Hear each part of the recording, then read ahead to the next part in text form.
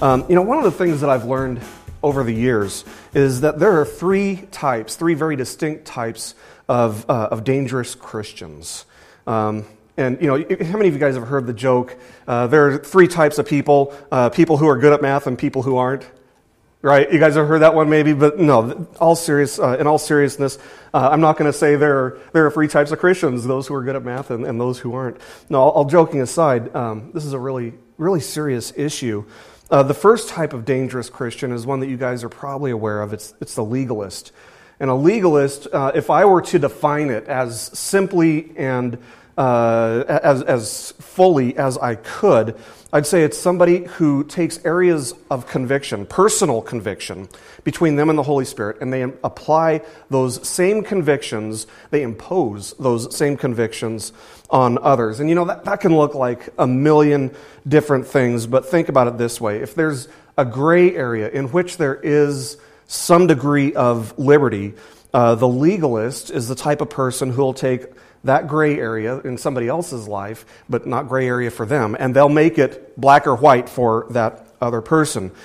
Traditional examples of gray area would be things like tattoos, listening to secular music. You don't want people listening to rock music, or you got to keep it on Spirit 105.3 as long as they're maybe wearing the right things to church. Maybe even moderate, and I want to stress moderate, consumption of alcohol. This type of Christian, the legalist, is dangerous because they don't allow others to walk in grace and by the leading of the Holy Spirit. Instead, what the legalist really does, because they're taking their own personal convictions and imposing it on others, what they're really doing is taking the job of the Holy Spirit on themselves. The Holy Spirit isn't going to convict you, so I will. So that's the attitude of the legalist, and that's a dangerous type of Christian. The second type of dangerous Christian is the licentious Christian. This is the type of Christian who abuses God's grace. They see everything as gray area. It's not black and white. It's all just gray for them. There are no boundaries, because even if we sin, it's covered by grace. So, if where God's grace is, if God's grace is found where there's sin, then let's sin even more so there's more grace. No, that's the licentious Christian. They're abusing God's grace. They're ultimately taking God's grace as a license to sin.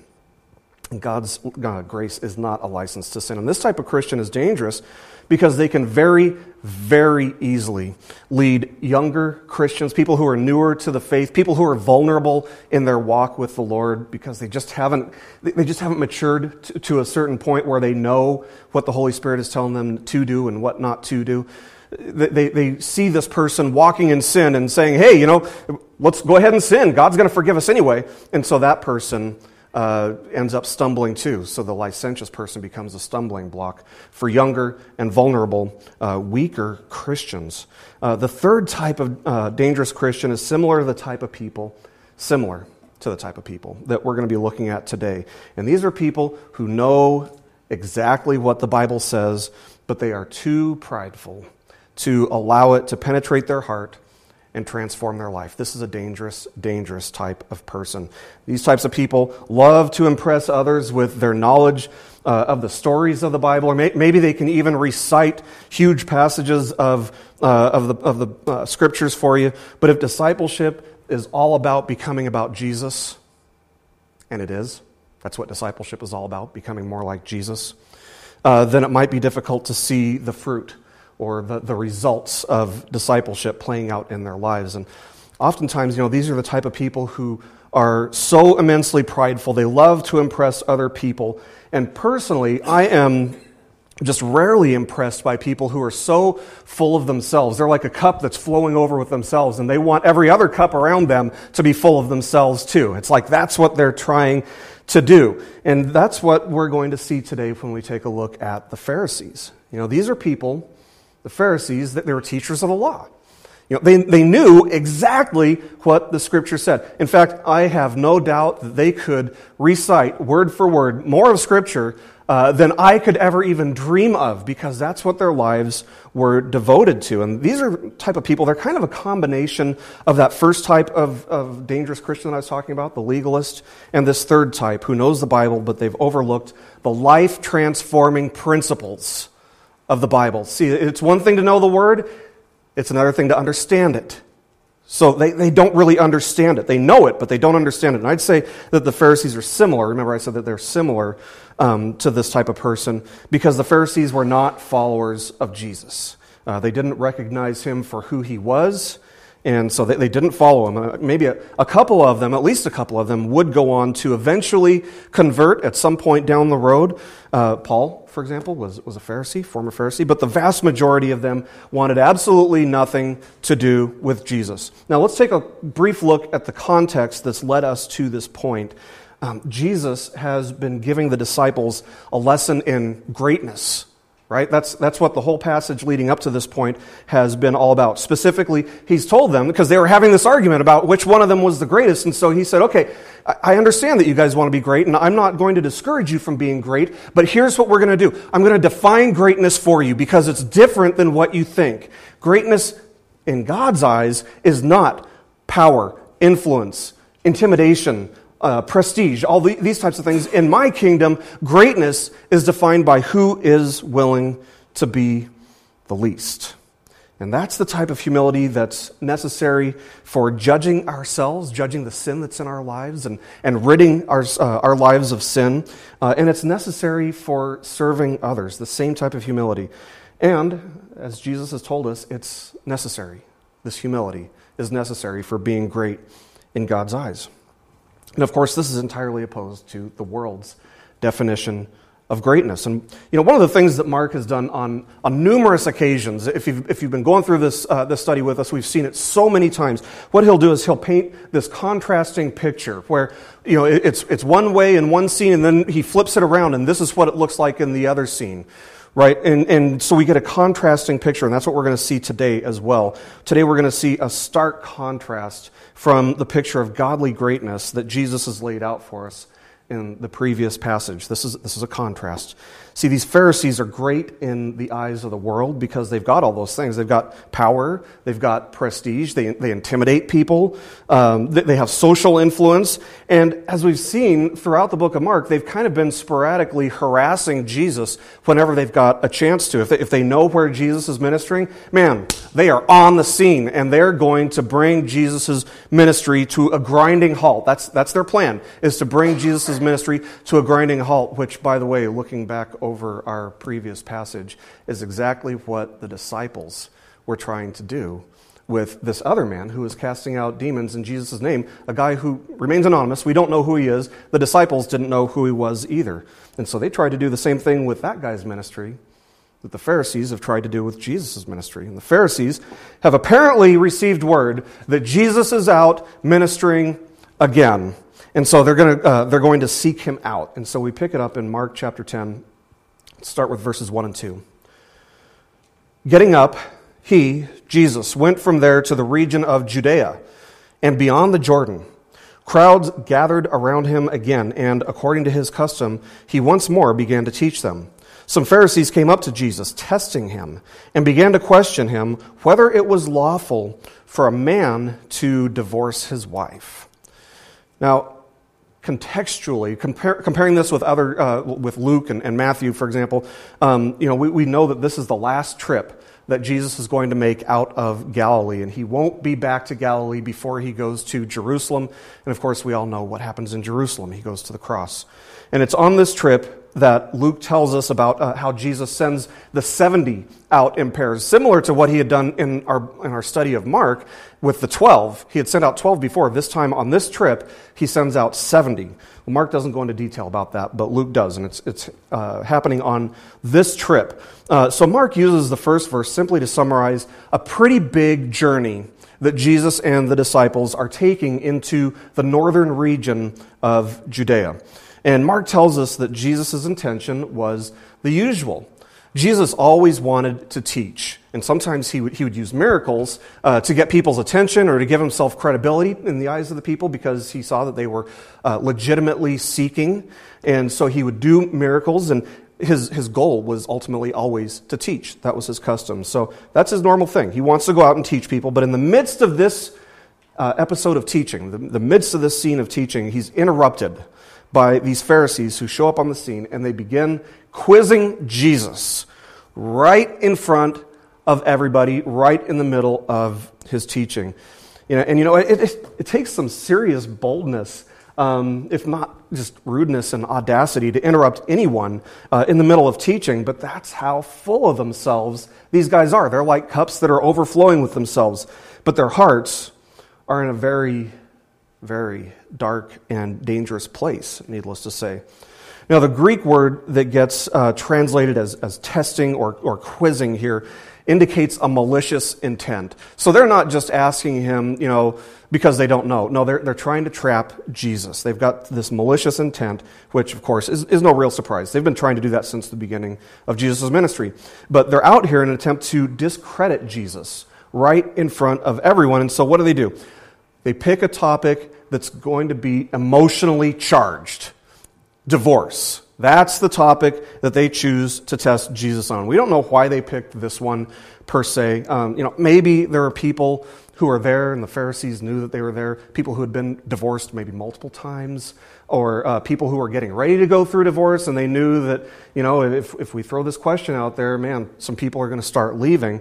We don't know. Maybe it's just because this is a really tricky and extremely sticky subject. Not whether it's ever biblically valid to get a divorce, but the grounds for divorce. That's really what the issue is that they bring up. What are the grounds for divorce? Now, contextually in history, it's important that we understand first century context. There were two primary views on divorce in ancient Israel at this time. The first is based on Deuteronomy chapter 24, where Moses instructs a man that he can divorce his wife if he finds any impurity or indecency in her. And that's in the first couple verses of Deuteronomy chapter 24. So this first group believed that this meant that any type of dissatisfaction at all was grounds for divorce. And this view was promoted by some very prominent rabbis. In fact, this was probably the most prominent view in Israel in the first century. So, maybe their dissatisfaction was with the way his wife cooked, or maybe it was with the way that she constantly chewed on her fingernails. Maybe it was that she started to get a wrinkle from all the smiling that she was doing.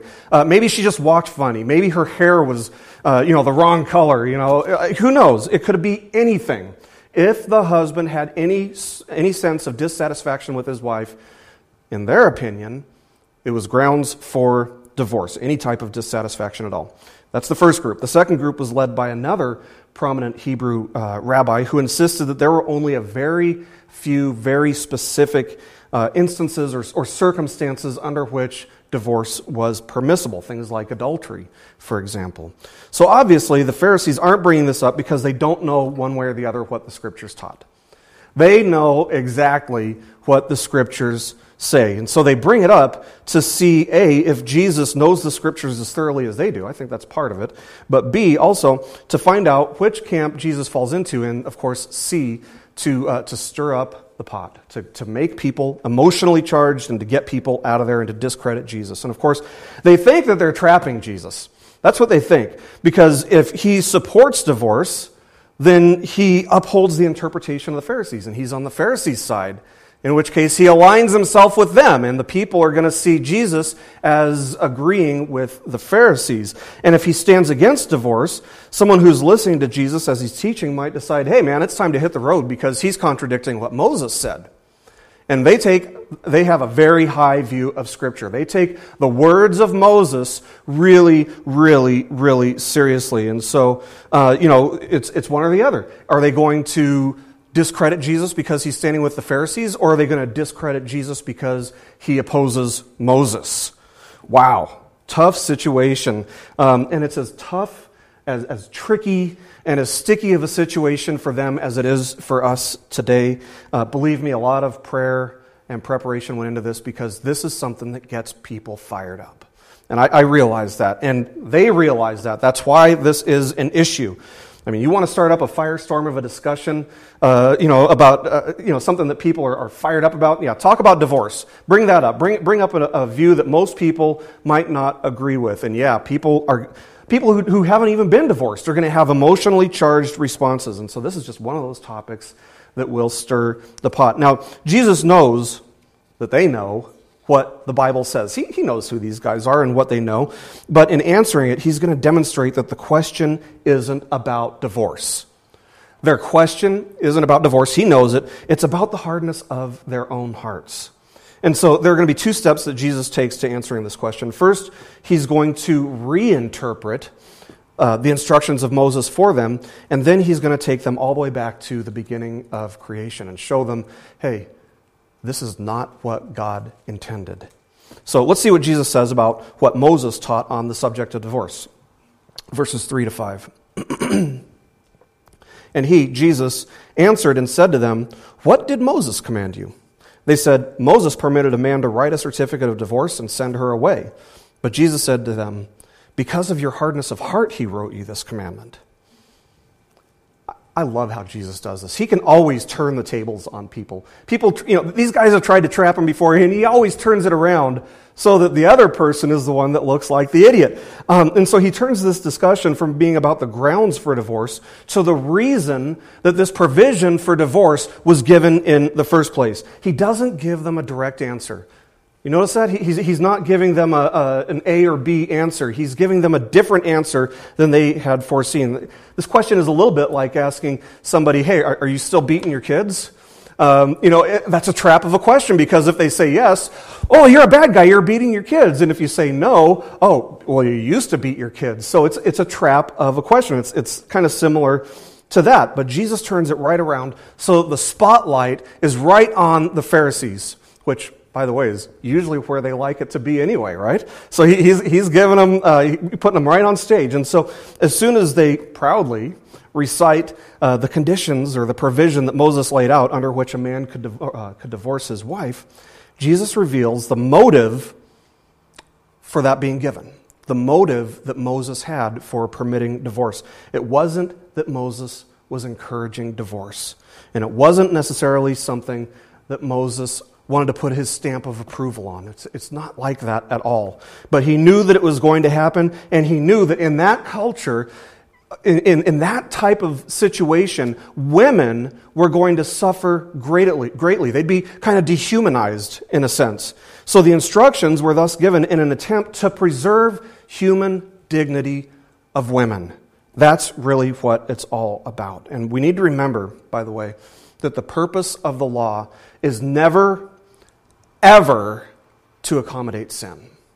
It's never to accommodate sin. The purpose of the law is to reveal the dark and sinful corners of our hearts. And this law, this provision, was no different. We read in Romans chapter 3, verse 20. Through the law comes knowledge of sin. In other words, if your conscience doesn't get you, the law will. The law will tell you, hey man, your conscience is off because this is wrong. So anything in the law of Moses is there to point out an individual's sin. It's not about accommodating sin. This law never was meant to accommodate or make room for sin in people's lives. And thus the reason that this provision was made is the same reason that this question about divorce has been raised by the Pharisees. It's because of people's, in this case the Pharisees, hardness of heart. But notice what Jesus says. He doesn't say it was because of their hard-heartedness. He doesn't say it was because of our hard-heartedness. He says it's because of your hardness of heart. Not theirs. He's not just clumping these group of people like they're extinct. He's saying you are like those people for whom this provision was made. See, without hardened hearts, a provision for divorce never would have even been necessary in the first place, right? So what does it mean to be hard-hearted? Well, to define hard-heartedness, I think it's best to create kind of a contrast. The opposite of being hard-hearted would be somebody who is gentle, kind, and soft in spirit. But, if a person doesn't typically demonstrate these types of characteristics, they're probably closer, at least, to being hard-hearted than they should be, or they are completely over in that direction. So the concept of a hardened heart is actually a concept that we find throughout Scripture, starting with the beginning of the Bible. In Exodus chapter 7, verse 17, for example, we read that Pharaoh's heart was hardened, and he did not listen to them as the Lord had said.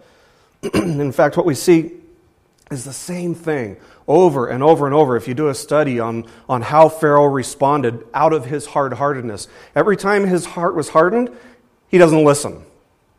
He's got his own idea about how things are going to be done. He doesn't listen to what anybody else says, no matter how desperate those pleas might be. And so it's reasonable to conclude from this that someone who is hardened in their heart doesn't listen to others, and they don't seek counsel. Not one time did Pharaoh go to someone and say, hey, these guys are asking if they can be released. What do you guys think? Give me some wisdom here, guys. He never does that. He's got it all figured out himself. So I'd say that there is a direct correlation between how egotistical or narcissistic a person is and the degree to which they are hard-hearted. The more egotistical you are, the more hard-hearted you tend to be. So of course they don't listen to others, because somebody who's hard-hearted already has everything figured out. Why would they listen to people who are inferior to them? Right? They've got it all figured out themselves, at least in their own minds. Now, there was a king named Zedekiah in 2 Chronicles who also experienced hard-heartedness. In 2 Chronicles chapter 36, verses 11 to 13, we read, Zedekiah was 21 years old when he became king, and he reigned 11 years in Jerusalem. He did evil in the sight of the Lord his God. He did not humble himself before Jeremiah the prophet, who spoke for the Lord. He also rebelled against King Nebuchadnezzar, who had made him swear allegiance by God, but he stiffened his neck and hardened his heart. There it is, hardened his heart against turning to the Lord God of Israel. So from this, we can kind of gather that somebody who's hard-hearted refuses to be humble. They want nothing to do with it, but we'd expect that, because a rejection of humility is one of the chief characteristics of somebody who's egotistical or narcissistic. So someone who is hard-hearted is someone who insists on doing things their own way, refusing to do things God's way, and so they're doing things their way in accordance with the desires and the natural tendencies, the natural inclinations of the flesh. It's assuming the attitude of just outright refusal to let anybody else influence you, including God.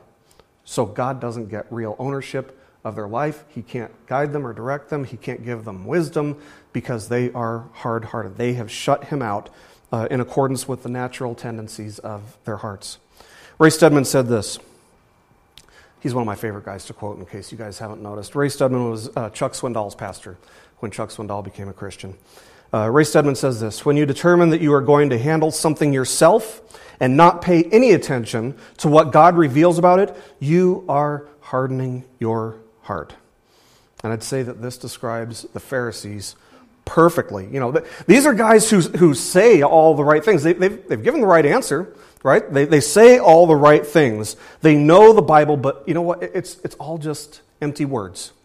It's all just lip service. The Pharisees are cut from the same cloth as the people to whom God said in Isaiah chapter 29, verse 13, "This people draw near with their words and honor me with their lip service, but they remove their hearts far from me, and their reverence for me consists of tradition learned by rote."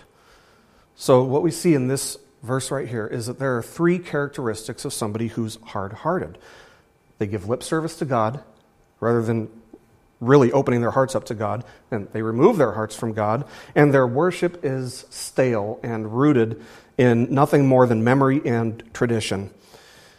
Long before I became a Christian, I was able to recite the Lord's Prayer, and it got to the point where, it's like I may as well sing "Mary Had a Little Lamb."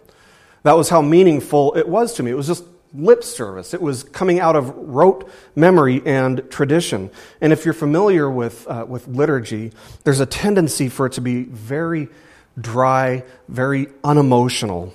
After a while, it becomes just words and nothing more than just words. And it's something that you're just saying from memory, rather than being something that flows from a heart that is just desperate to worship Jesus. You see, worship is supposed to be an emotional experience, because worship is experiencing a deep, deep intimacy with God. That is what worship is all about, experiencing this deep intimacy with God. There are incredible emotions in any relationally intimate situations that we are in. That's the way that God designed us, to experience intimacy with Him and with others, and for that intimacy to be magnified by emotions. It's like drilling it in even further with the emotions. When there's no emotion in your intimacy with God, something is seriously wrong, just like there's something seriously wrong when a husband and wife are intimate with one another and one or the other or both don't feel any emotion about it. It's a sign that something is deeply, deeply wrong. And when worship looks like that, when there's no emotion involved, when there's no real pouring out of the heart, it is no longer worship. So back to what Jesus has said about Moses' teaching on divorce. Moses had said that if a husband found something unclean about his wife, he could write a certificate of divorce and sayonara. And, by doing that, the husband may have thought, he was asserting his power as a man. He was doing the manly thing. I'm not going to stand up for any type of anything that I don't like to put up with. Or maybe he thought that he was just going to make this woman's life really difficult because being accountable to him made his life really difficult. Oh yeah, well, we'll see what happens when I send you out of here. Maybe it was about that. But really, what was revealed when a husband divorced his wife was the hard-heartedness of the husband, because he's treating another human being with contempt and hatred, treating them as inferior to himself. That's the real message of divorce. And it's completely opposite the type of humility that Jesus has just instructed the disciples about. So if a husband finds some type of dissatisfaction or uncleanness in his wife, what should he do? I'm glad you asked. Ephesians chapter 5, verse 28. Husbands ought to love their own wives as their own bodies. He who loves his own wife loves himself. There's a picture of being one flesh. If you love them, you love yourself. If you don't love them, you don't love yourself. So let's say that you hate your nose. What are you going to do? Cut it off? I guess with plastic surgery these days, that's an option. So some people would say, of course that's what I'd do if I hated my nose. But let's say that it's something as unchangeable as the color of your own flesh. You look at your hand and you're like, oh man, I hate that color. Why do I have to be that color? It's the same principle here that we find in marriage. If you don't like the color of your own skin, what you need to do is you need to figure out what's wrong with you. You need to figure out what's going on in your head and in your heart that's causing you to feel like you need to deal with it by cutting it off, because you can't change the color of your own skin. Unless you're Michael Jackson. So, we'll put an asterisk there. You can't change the color of your own skin. So the same principle holds true here with marriage. If you find something about the other person that you don't like, that absolutely drives you nuts, instead of looking at them as the problem, you need to look at yourself and figure out what's going on with you and what's causing you to feel hard-hearted. What's causing you to feel so much animosity or annoyance with the other person. You see, the humble person, the soft-spirited person who is reliant on God for wisdom and understanding, they recognize their own inability to function in a situation apart from God and His teachings, His guidance. And so they're obedient to God. They're willing to do things His way, no matter what the cost might be, no matter how difficult it might seem. And trust me, sometimes when you do things God's way, there will be consequences. There will be things that you don't like. There will be personal costs. And sometimes the costs of doing things the right way, God's way, are incredibly steep, including up to and including martyrdom, being killed for doing things God's way. Now, if a person has this type of gentleness of heart and spirit, divorce would never have even been necessary. This provision for divorce wouldn't have even been in there. It wouldn't have even been an issue. But Jesus tells us that the provision for divorce was given because of hard-hearted people. Now, I understand that there are times and circumstances and situations when divorce is possibly a legitimate option. The point, however, is that divorce is a symptom of human brokenness. If both husband and wife are humble, gentle in spirit, fully committed to doing things God's way, man, divorce is never even an issue. It's never brought up. They go into marriage saying divorce will never be an option no matter what. No matter what. The further one of the parties, or both of the parties move away from this type of gentle-spirited godliness, the closer they move to hard-heartedness, and the closer they move to seeing divorce as a real option.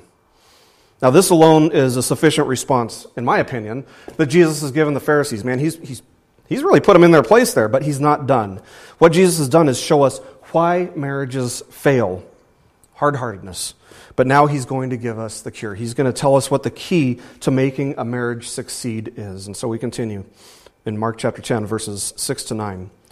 Jesus continues saying, "But from the beginning of creation, God made them male and female. For this reason, a man shall leave his father and mother, and the two shall become one flesh. So they are no longer two, but one flesh. What therefore God has joined together, let no man separate." Now, if you've ever been to a wedding, you've probably heard those words, right? Everybody's heard those at weddings. Unfortunately, for a lot of couples, that's the last time they even let those words enter their minds. It's not even contemplated again after the ceremony for a lot of people, unfortunately. But what Jesus has done here is he's taken them back before Moses, before Jacob, before Abraham, all the way back to the beginning of creation. And in the same breath, he's stayed in the writings of Moses, right? Moses wrote Deuteronomy. He also wrote Genesis. In fact, they're all originally from the same book. So he's stayed within the words of Moses. What a wise move. But as part of this response, Jesus points out three things. Number one, he points out the actions of God. He created them male and female. That was God's actions. Secondly, he gives us the desire of God. And that is that a man shall leave his father and mother, and the two shall become one flesh. And finally, he offers God's warning. Therefore, what God has put together, let no person separate. And by the way, I say person. I know that the verse says man, but the Greek word there is anthropos, which refers to a person in general. The same word that we get anthropology from, the study of humans. So he's talking about people in general. Let no people separate what God has joined together. You see, prior to the fall, prior to Adam and Eve falling into sin in the Garden of Eden, God's intention and his design for marriage was fully revealed. God intentionally designed man, and he intentionally designed woman. And they were designed perfectly to complement each other.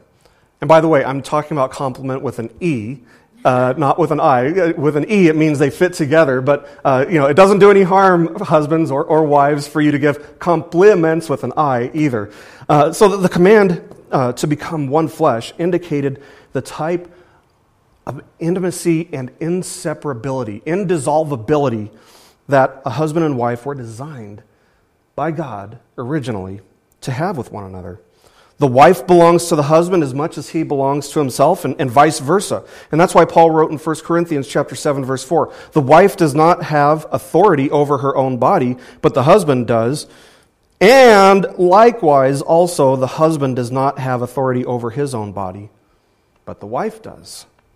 This is God's design for marriage. If you want to take your marriage from barely surviving to thriving, the journey begins with a recognition that God designed a man and wife to belong to one another. That means your hearts, it means everything. Your eyes, it means your minds. And if it's minds, it means that there can't be any secrets. There's no place for secrets in a marriage, because as soon as secrets start to creep in, the spirit of being one flesh immediately starts being ripped apart. It's the spiritual and emotional equivalent of having multiple personalities, according to what Paul's written here. Jesus has recognized the provision for divorce that was made by Moses, but he wants to make clear that that's not what God's original design for marriage looked like. And you know what type of person would have missed that completely? You know what type of person would have said, "Oh, look what Moses did. He put this provision for divorce in here, therefore divorce is allowed." Rather than going back and seeing what God said about it originally, you know what type of person is going to miss that? Somebody who's hard-hearted. Somebody who's selfish and looking for a provision, looking for an excuse to be selfish. A hardened heart will render a person spiritually blind to God's purposes every single time. And that's why the Pharisees brought this question up to begin with. See, this passage is not about divorce as much as it's about the power of a hardened heart. Yeah, divorce is the question that they bring up. Divorce is just the symptom. Jesus is addressing the disease. The disease is a hardened heart. Their casual attitude about divorce was a symptom of something that was much deeper and something that was a much more important issue. I mean, having biblical knowledge is great, but if it's nothing beyond information, knowing things by rote memory, if it hasn't resulted in transformation, it's nothing but lip service.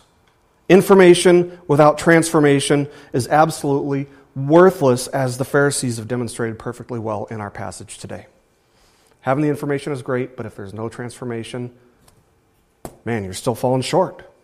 Information without transformation leads to spiritual stagnation. We could throw education in there. Education that leads to information without transformation leads to stagnation. And man, that is a dark, dark, and dangerous place to be. Dangerous place to be. See, now the disciples, they've overheard all this. And their hearts are getting right. They're starting to kind of get it, but at this point they've still got a lot of questions about what Jesus was trying to say, and so they have some unresolved issues with what he had said. So they're going to ask him some questions, and so we continue by reading in verses 10 to 12. In the house, the disciples began questioning him about this again, and he said to them, "Whoever divorces his wife and marries another woman commits adultery against her. And if she herself divorces her husband and marries another man, she is committing adultery." Now, first of all, I want to make sure that we see exactly what Jesus has done here. This is very contrary to first century Israel. He knew that in first century Israel, women were viewed as inferior to men. I'm not saying that's right. Nobody's saying that's right. Jesus certainly isn't saying that's right, but that's the way it was. Women were viewed as inferior to men in this culture. And the Pharisees had viewed women the exact same way. And in fact, the Jewish view overall was that only a man had the right to issue a certificate of divorce. Only a man can initiate a divorce. But what Jesus has done here is he has leveled the playing field, making them equal with one another. You see that?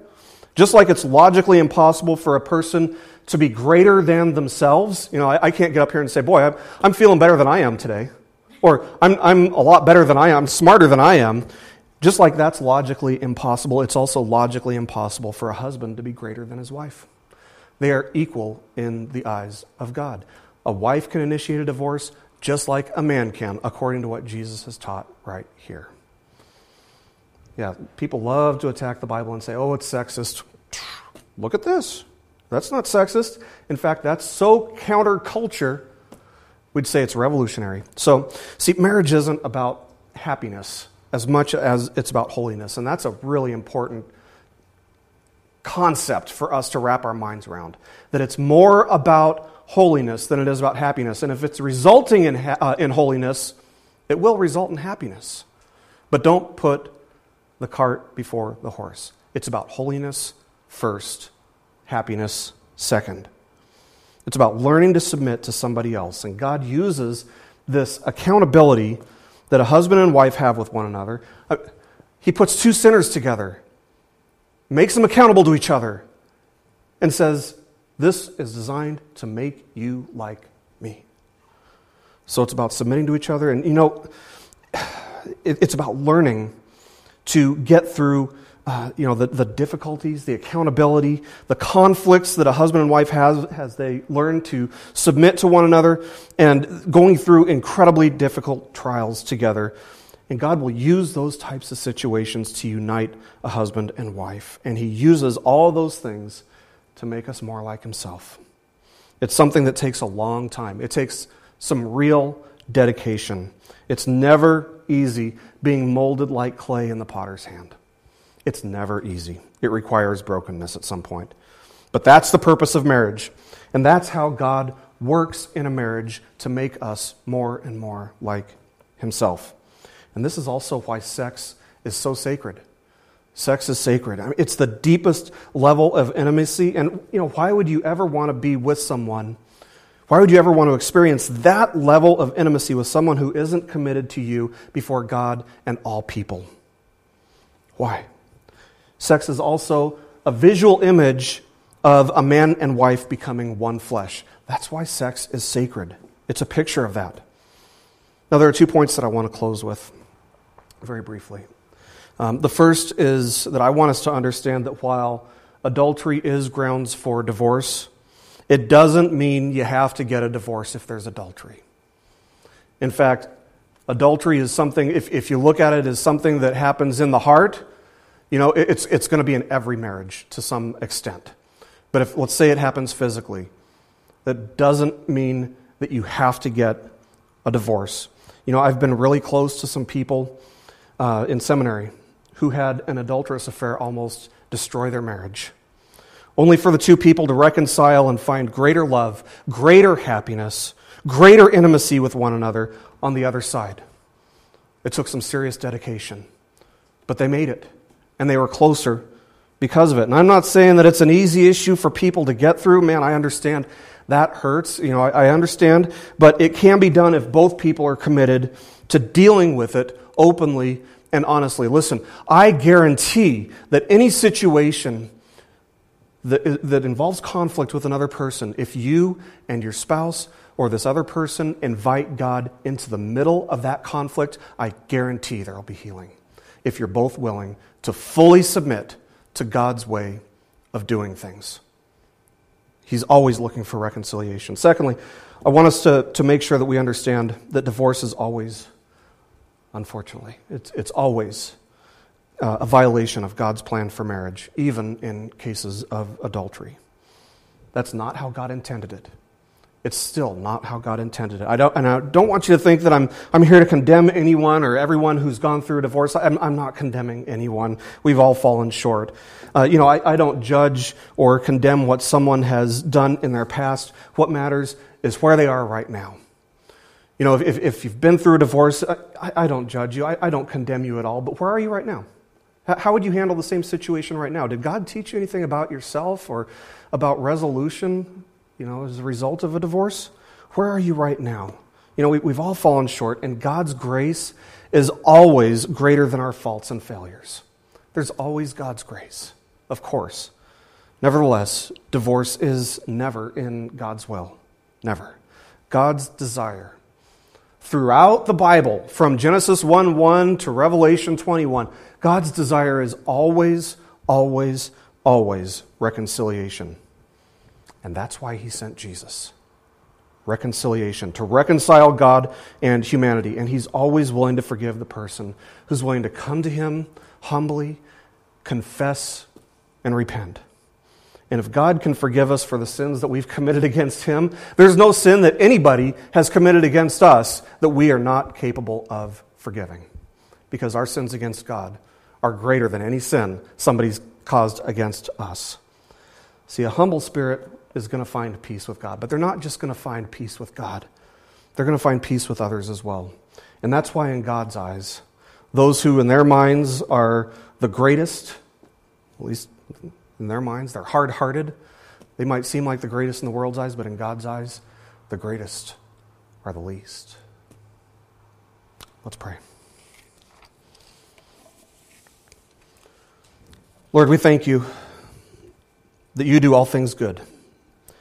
And we thank You that You are a God who desires reconciliation, because if You were not, we would be lost in our sin. We would be separated from You for all of eternity. And so we thank You, God, that reconciliation is always Your desire. And we thank You, Lord, that Your grace makes reconciliation with You possible.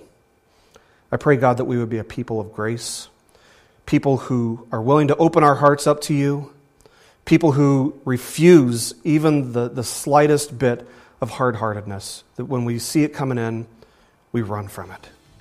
God, I pray that You would shape us and mold us as humble people, soft, gentle people who reflect Your grace and Your mercy and obedience to You, no matter what the personal cost might be in all that we do.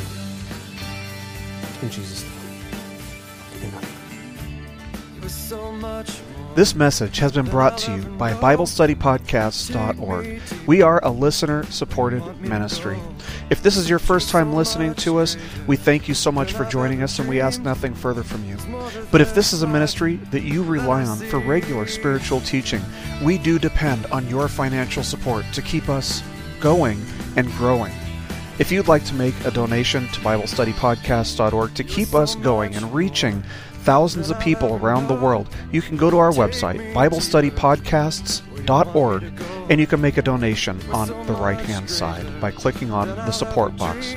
Again, we do rely on your support, and we thank you so much for your financial participation in this ministry, which enables us to continue in our mission of teaching timeless truths in these truthless times. God bless you. Thank you so much for listening today, and keep growing closer to Jesus. Take me deeper.